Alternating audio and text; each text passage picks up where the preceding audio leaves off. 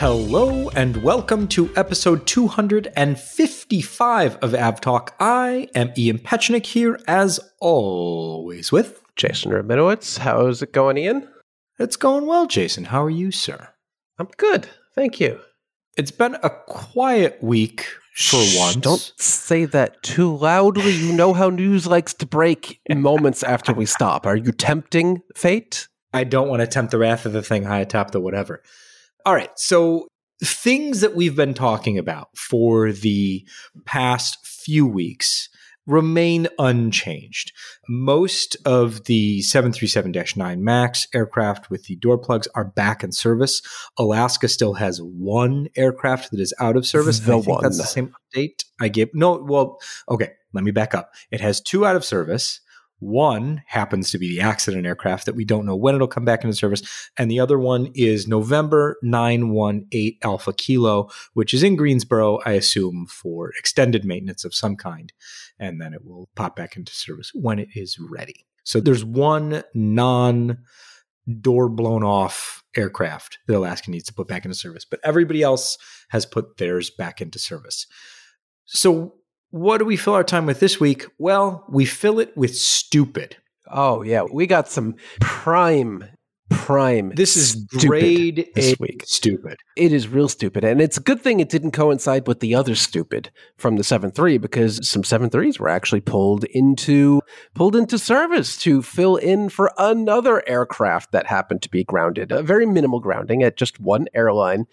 But we'll get into it. And it may be I think, the dumbest, the stupidest, the most needless short aircraft grounding in the history of airplanes. You know what? I'm sure that bar is very high.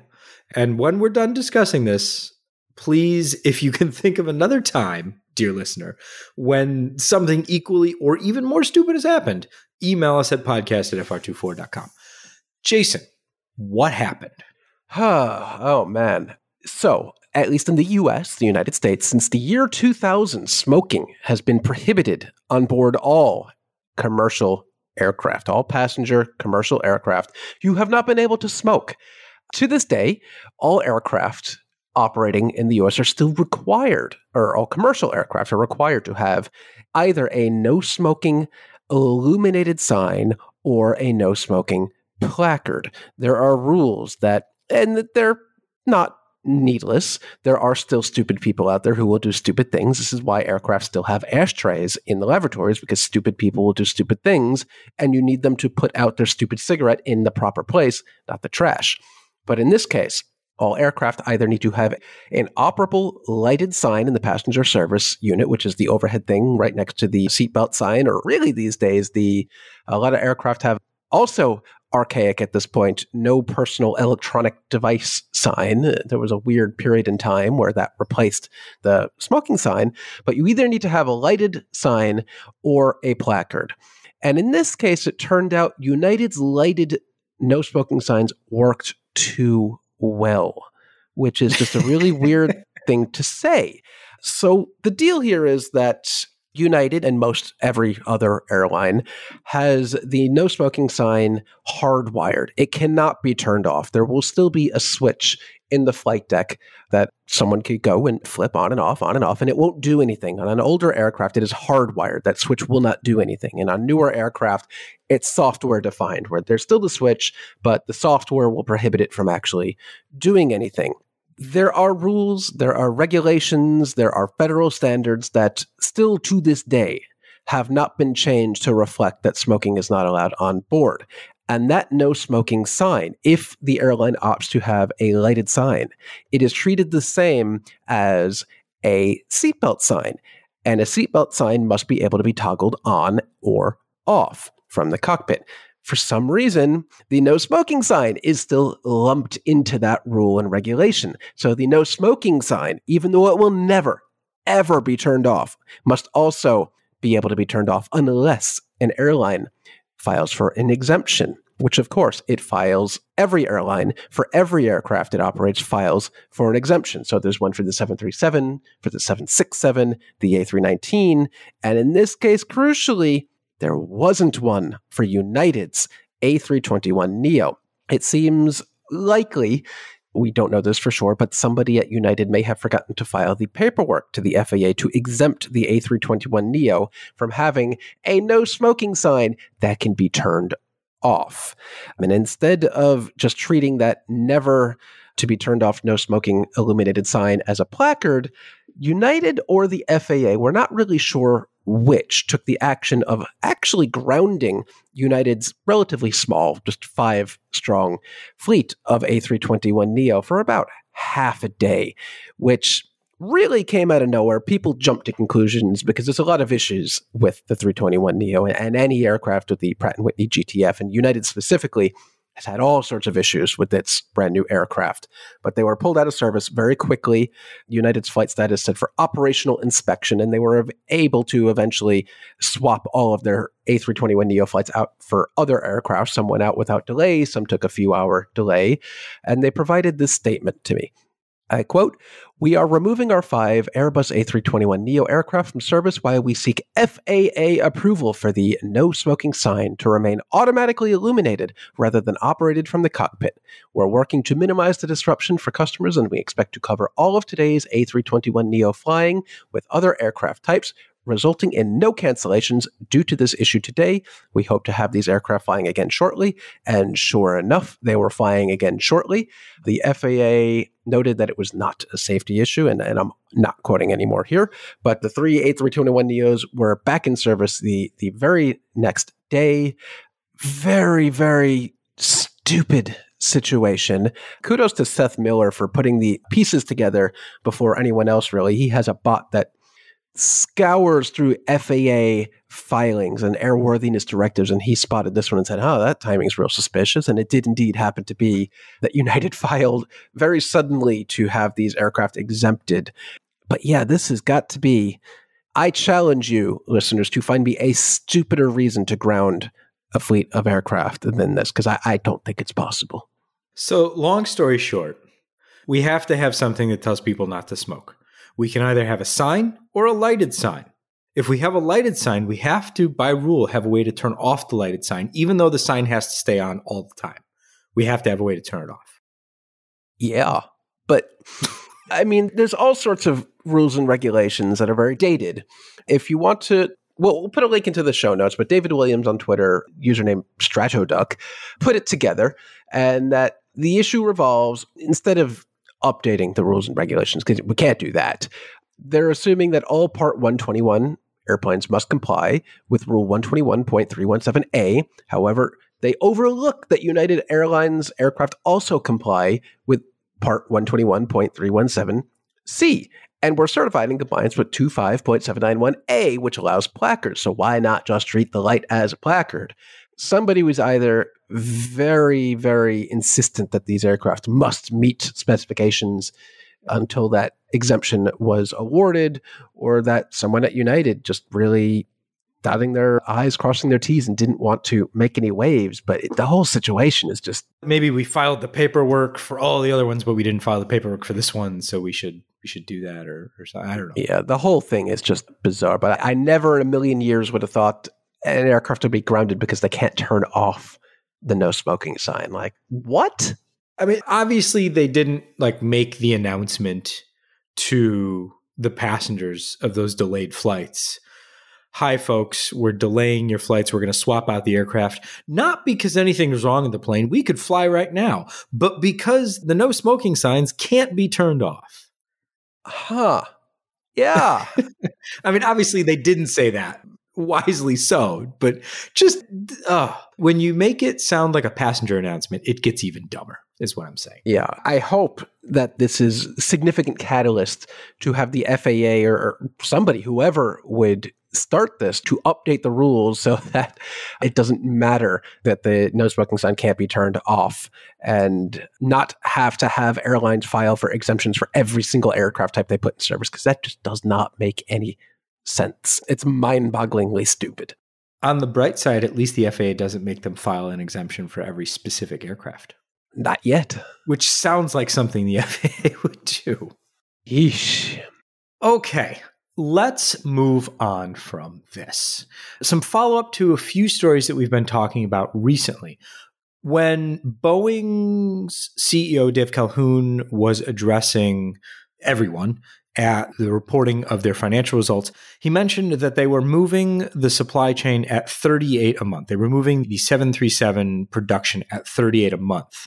It turns out that there's some clarification there needed because Boeing's 737 suppliers are operating at a rate of 38 aircraft a month. However, when you look at how many airplanes are actually coming out of the factory in Renton, there's roughly 20 to 25 airplanes being constructed each month. So what they've now said is that the second half of 2024 is when they hope to be producing 38 airplanes per month. So I'm not sure how that squares with the FAA saying you can't increase the rate if they're not actually building 38 airplanes a month, but they're just asking their suppliers to supply them with enough components to build 38 a month. It's an aspirational rate, like we aspire to be able to build 38 aircraft, or we have the production physical capability to do it, but competently we cannot do that right now, I guess is the situation. And that's what they said. I mean, that might be Jason's take on it, but that's actually what they said. Basically, we had to slow things down to get all of these things right that we're figuring out. The question that I have that I don't think Boeing has answered yet is, does that mean you can go, or the FAA needs to answer, I guess, does that mean you can build airplanes at 38 a month? Or does that mean you're stuck at 20 to 25 that you're actually building at the moment? And I'm not sure that either the FAA or Boeing can answer that at the moment. And that's what interests me, because airlines are already extremely upset that they're not going to be getting the aircraft that they ordered anywhere near on time. And that's at 38 a month. So if you're actually building aircraft at 20 to 25 a month, and that's where you need to stay because the FAA says, no, we're not going to let you increase until we're satisfied, that becomes a much bigger issue. And we still don't know when the FAA is going to allow Boeing to ramp up to their previous target of 40 plus aircraft a month. We don't know what the metrics are for success. Right. When does Boeing get to do that? All we know is that they can't do it, but there doesn't really seem to, at least publicly, to be like a checklist of here's what you have to do to get to the point where we will take the nanny cam offline, basically. It's just, it is what it is, and we don't know how long it will last for. Yeah, I mean, we'll, I guess, just have to wait and see on that one.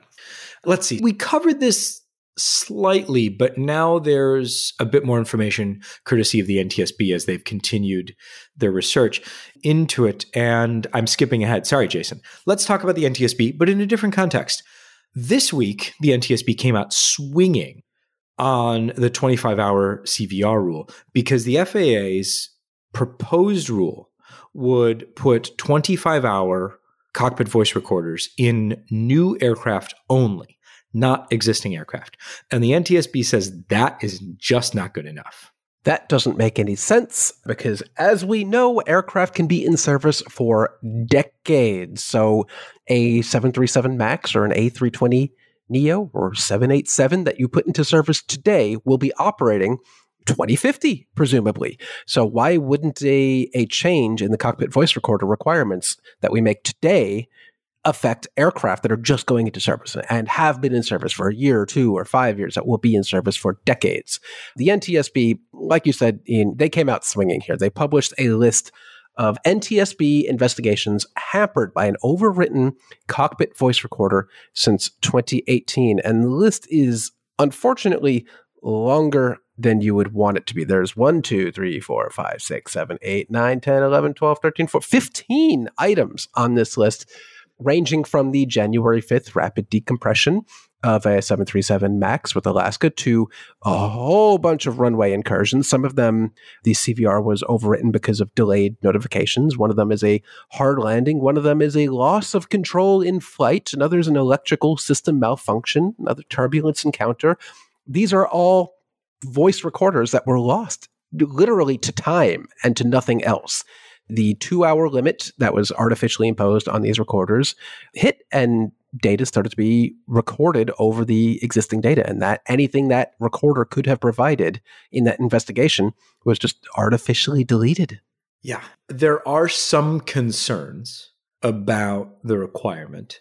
And as part of the comment period on the FAA's proposal, multiple organizations have weighed in, not just the NTSB. You have manufacturers like Bombardier, Embraer, and ATR expressing concern about how this new requirement could affect smaller aircraft that fly shorter stage lengths. So think like the ATR 42 or ATR 72, where those aircraft are operating 1 to 2 hour sectors, where they're saying, well, this introduces all sorts of complications. Embraer says that it would take months to select one of these recorders. Oh man, you better get started today. And they want, more time to, which is reasonable, be able to select. Yeah. So I think some of these things, they all come out in negotiation about how industry is going to implement it. One of the comments came from Alaska Airlines, and Jason, you flagged this particular one, not for so much what it says, but for the date that it was submitted. Yeah, it was submitted December 4th, 2023. You might remember, actually, I'm sorry, the letter is dated February 2nd, 2024. Just 3 days later, on February 5th, as we just noted, the door plug blew off one of Alaska's aircraft. And famously, the cockpit voice recorder was overwritten because the circuit breaker was not pulled on that. So any information the NTSB would have gleaned from that recorder was overwritten. So just really interesting timing that thankfully Alaska did not object to this. Alaska said, yeah, all right, this is great. It will improve the aircraft accident or accident investigation process and will put the U.S. airline industry more in line with international regulations. So, because remember, the EASA in Europe already requires this. Yes, this is not something that's coming out of left field. And there is a bit more of an interesting twist from the NTSB's filing. So it states additional fuel to its fire of this is stupid, it should apply to every aircraft. The NTSB says the notice of proposed rulemaking indicates that a retrofit requirement would apply to 29,561 aircraft in the existing fleet, but it doesn't go into the details of what aircraft are in that number. It just kind of seems made up. The NTSB estimates that it would only apply to 13,500 aircraft. So there would be far fewer aircraft to retrofit with these new or enhanced recorders than apparently the FAA or whoever came up with the number in the NPRM is estimating. And it also, in the NTSB comment, says, well, even for these aircraft, if we make maybe a buffer period of 5 years, let's say, all of the recorders on existing aircraft will be serviced regularly within that time frame. You could just pull them out and swap a new one in, and there won't even be any aircraft downtime more than what's already scheduled. So they're really coming out swinging that none of what the FAA or whoever proposed this in the NPRM is making sense, that it's far fewer aircraft than is proposed to be impacted, and the impact is actually far less great than is recommended here. It's just, I'm glad the NTSB not just made this comment, but also publicized that it made this comment on social media and brought attention to the fact that, hey, if this goes through as is, there will be aircraft operating for decades the same old way that they have for the past few decades. And that just doesn't make any sense. Right. So let's stick with the NTSB for the moment, because we've got some updates on investigations. Jason, I think you flagged the final report on the crash of the Joby aircraft. Yeah, that's right.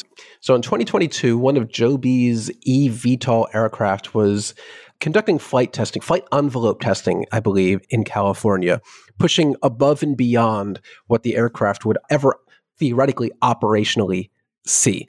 This investigation concluded that there was a separation of one of the propellers from one of the, I guess you would call propeller assemblies. I'm not sure what you would call it on an eVTOL, but one of the propellers came detached from the hub and actually impacted one of the other hubs. And there was a kind of a cascading failure that resulted in the crash and loss of the aircraft. But what's interesting about this is how the NTSB figured it out.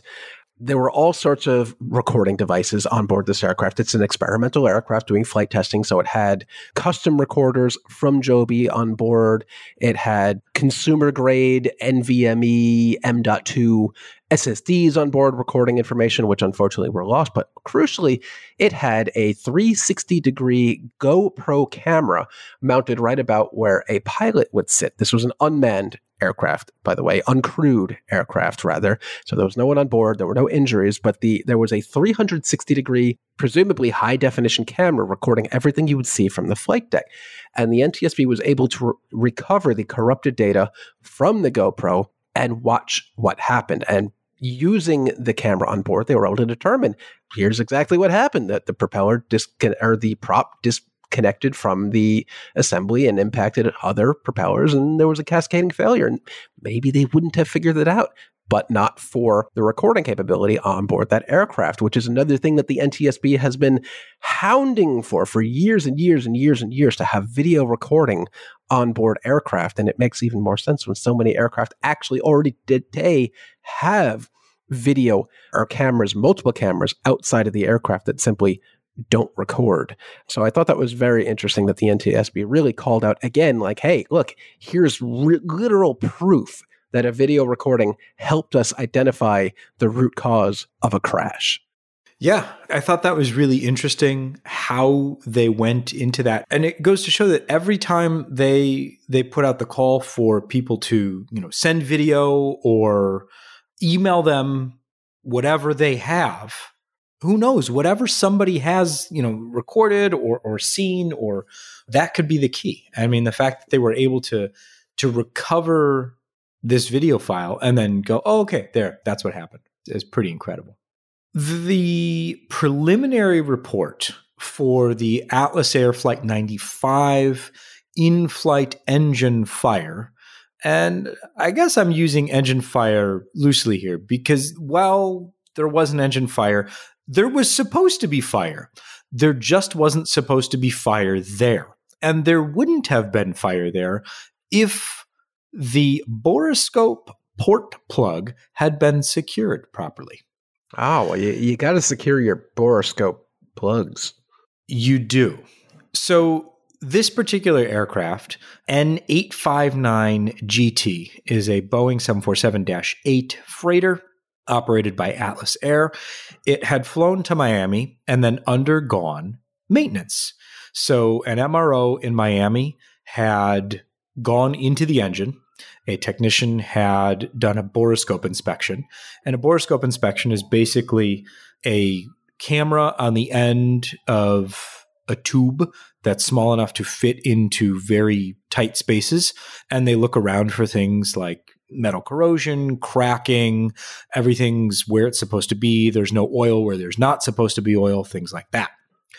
And to allow access to the engine for these borescopes, there are borescope port plugs in a variety of locations around the engine so that they don't have to snake the camera all the way through the engine. They can access it as easily as possible. Then when they're done, you put these port plugs back.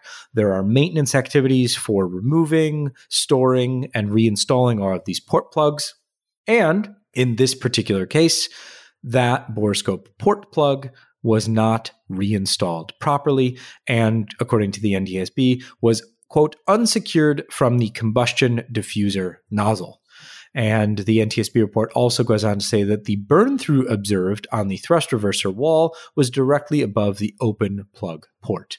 So fire was where it was supposed to be. Fire was coming out of the wrong hole. I see. So when the initial report said something about a softball-sized hole in the engine, there's supposed to be a hole there, just maybe not when the airplane's in the air with the engines running, because fire out the wrong hole, bad on an airplane. Fire out the wrong hole, bad. Yeah, all's well that ends well. They discharged the fire bottles, I think. They went back to their origin, and it's fine. But I'm sure the final report by the NTSB will dig into where is the engine plug, and was it ever installed after maintenance was done, or did it fall out? Man, this is really like, are we really going down the missing plug situation again here twice this year already? Oh, all right. Already, and it's only February. Different kind of plug, very different situation. Almost certainly not Boeing's fault, so don't look at them. But this is, good old NTSB.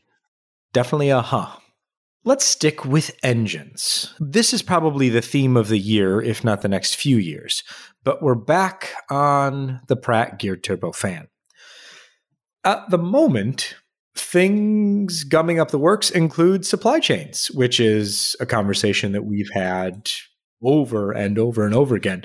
But at the moment, Pratt & Whitney says that its ability to get spare parts for all of its geared turbofan engines has slowed things down. And they're only going to be able to fix those engines as quickly as they can get pieces for them, which all makes sense. I feel like John Madden, saying the team that scores the most points is going to win the game. But I think it's worth saying that this isn't a knowledge issue. It's not we don't have an idea of what's wrong here. It's just we don't have the things to fix what's broken. But it's not all bad news. Reading from an Aviation Week article here, Pratt says, I believe they just had, the parent company RTX just had an earnings call this week, but Pratt expects the number of grounded A320neos to peak by April 1st. Hopefully not an April Fool's joke, but you never know with this situation. So by April 1st, the number of grounded aircraft should be going down, but that doesn't mean the situation is really going to be resolved anytime soon, unfortunately. It is still taking 300 days, nearly an entire year, for an aircraft to be taken off a wing, repaired, and put back on an aircraft. Removals have only started back in September of last year, apparently, according to the article, and engines are not flowing steadily back into the fleet, which is a real problem. Fortunately, Pratt now apparently has 16 global shops that can do the work of repairing these engines, up from 11 a year ago. So that's an actual legitimate good increase, but getting the parts and doing the work is taking a very, very, very long time. This may last through the end of 2026, which is not great, but they're hoping to get the number of days in which these engines are off wing down from 300 to about maybe 150 in the future. Don't really know, but we'll have to wait and see. Yeah, great. Only half a year instead of nearly a full year. But we are seeing, again, real impacts caused by this. Spirit Airlines was supposed to fly to Tulum, Mexico's newest airport, but they're now having to delay that route because it has so many aircraft grounded due to this issue. Now I'm afraid my flight in a couple weeks to Chicago on Spirit, maybe that doesn't happen and we won't be able to have sausages. Oh, no. I know, that would be very sad. So. That would be very sad, but I think I'm booked on a CO, so it should be okay. All right. So hot dogs will be had. Speaking of Spirit, and we'll stay in Florida because there is a new aircraft in Florida that has not made it to the United States for quite some time. I tried to check our data, and the farthest back that I could easily go with a few clicks was 2018, and I couldn't find anything there. So this is the first time a 747-300 has been to the U.S. at least since 2018. That's a long time, but technically, I mean, what is the Boeing VC-25 built off of? 200s. Those are 200s. Is it the 200? It's not the 300? Yeah, those are okay. 200s. All right. Yeah, it's probably been a very long time. Are there any VIP aircraft that sneak into the country for like the UN General Assembly? Because there are some very odd aircraft, but I think those are mostly gone at this point. There were some SPs. I don't think any 300s. So yeah, that's no. Yeah. If you know the last time a 747-300 has visited the U.S., definitely let us know because I certainly can't think of one. So this particular 747-300 was owned by Emtrasur, which is a Venezuelan cargo airline, a subsidiary of Conviasa, which is the state-owned passenger airline. The 747-300, the registration I'm not quite sure. Anyway, YV3531.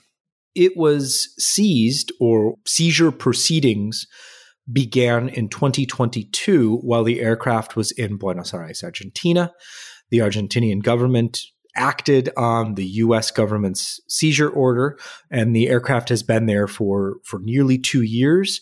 This week, all of that paperwork and legal wrangling was wrapped up, and the aircraft was flown from Buenos Aires to Florida.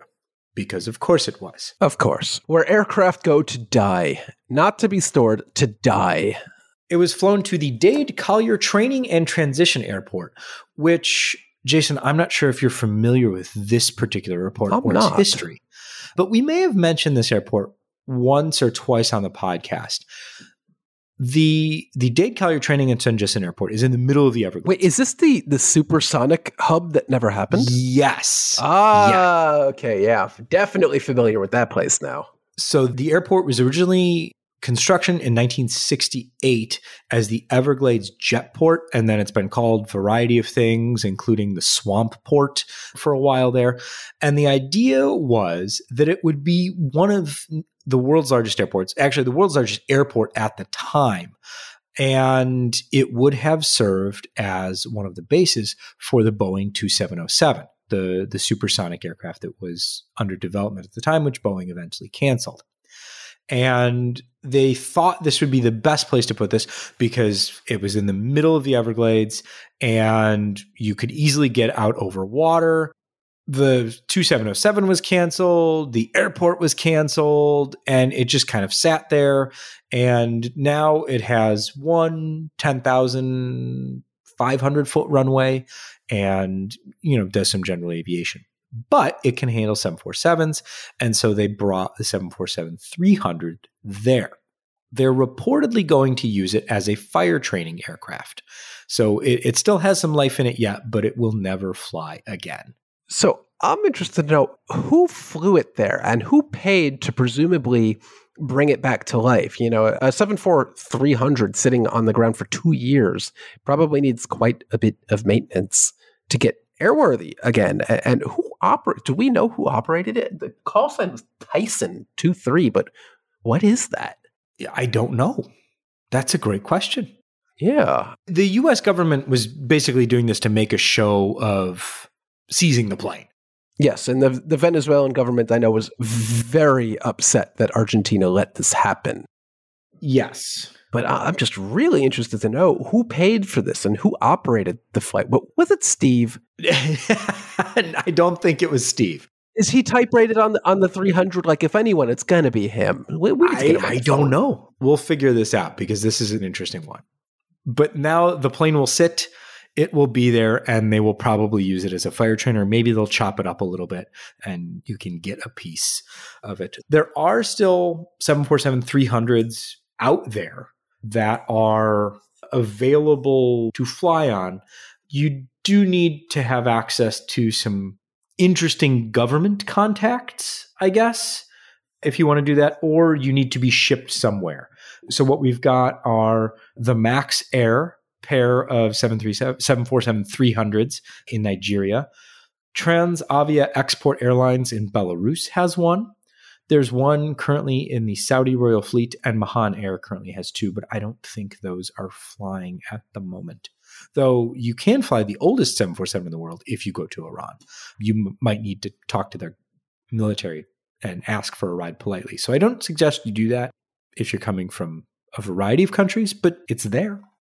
Yeah. Okay. That's the end of that chapter, I guess. That poor aircraft's never going to fly again. No. But you know what older aircraft is going to fly again? This is a good one. Good transition. Well done. Nolinor is bringing back a 737-200 for gravel runways. So the 737-200. This is exciting. I'm thoroughly excited. If you haven't been following along with our general obsession, I say our as in mine and Jason's, but also Flight Radar 24 in general, because our Gabriel Lee has been on the hunt for a passenger 737-200 for quite some time. We sent him to Zimbabwe. The president of Zimbabwe took the aircraft to Malawi that week that he was there, so he didn't get to fly in it. So we sent him to Venezuela, of all places, at the beginning of the year.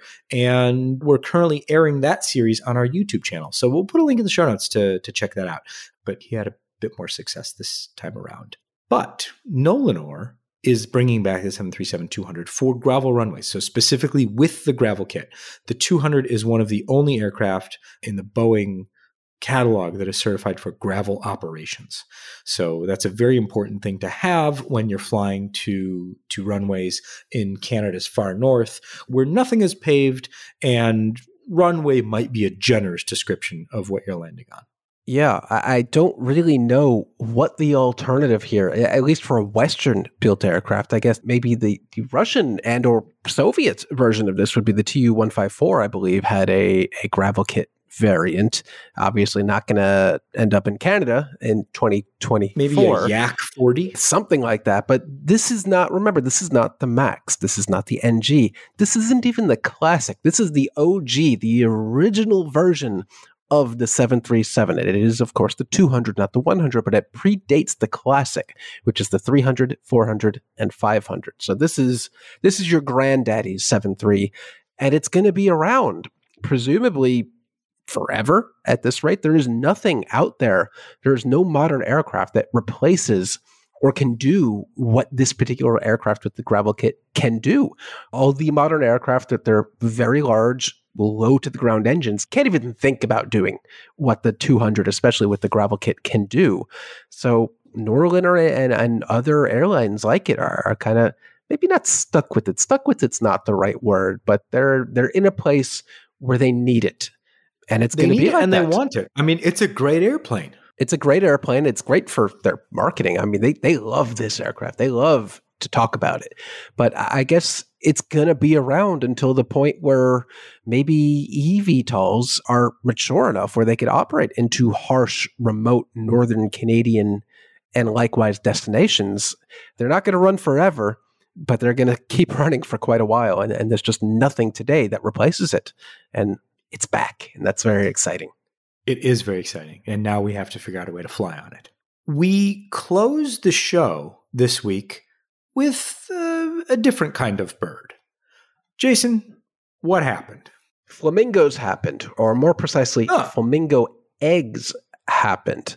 So this is a follow-up to a story from, I believe it was last year, where on board an Alaska Airlines flight, there were Chilean flamingo eggs flying from Atlanta to Seattle. They were on their way to the Woodland Park Zoo in Seattle. And a zoo official was transporting the flamingo eggs when the incubator stopped working.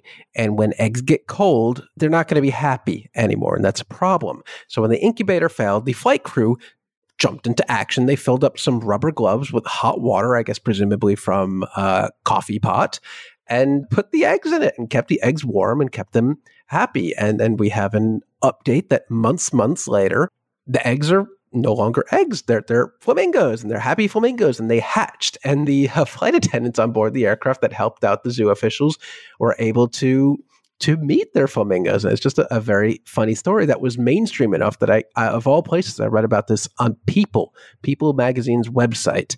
So this was a pretty mainstream story, but it's just a nice story to read about that. Hey, something on board an aircraft happened and flight attendants sprang into action, and then flamingos were born.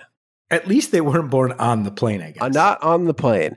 But if you want to see these flamingos, presumably you can go to the Woodland Park Zoo in Seattle, which I've been to many times, and you can go see some new flamingos that you know have flown Alaska Airlines. Those flamingos have flown Alaska Airlines more than I have. Yeah. Oh, their names, by the way, Amber and Sunny were the names of the flight attendants on board that got to meet the baby flamingos, which I'm very jealous of. They got to meet the flamingos and like hang out with them. Oh, all right. Yeah. Well, that's fun. That is nice. I like closing the show on good news. That is great news. Oh, do we need the name of the flamingos? I thought, yeah. I mean, what's the number one? Always get the name of the dog. You always get the name of the flamingos. Gonzo, Bernardo, Rosales, Amaya, and Magdalena. The names of the flamingos. So there you go. The story just got better. It got even better. Mm-hmm. I like it. Head on down to the zoo and go meet the flamingos that flew on a 737. Presumably, I guess it could have been an E-Jet, right? But those would be Horizon or possibly SkyWest. Not from Atlanta. And we don't want to get into that. All right. Before we go down the proudly all Boeing route, this has been episode 255 of Av Talk. I am Ian Petchnick, here as always with Jason Rabinowitz. Thanks for listening.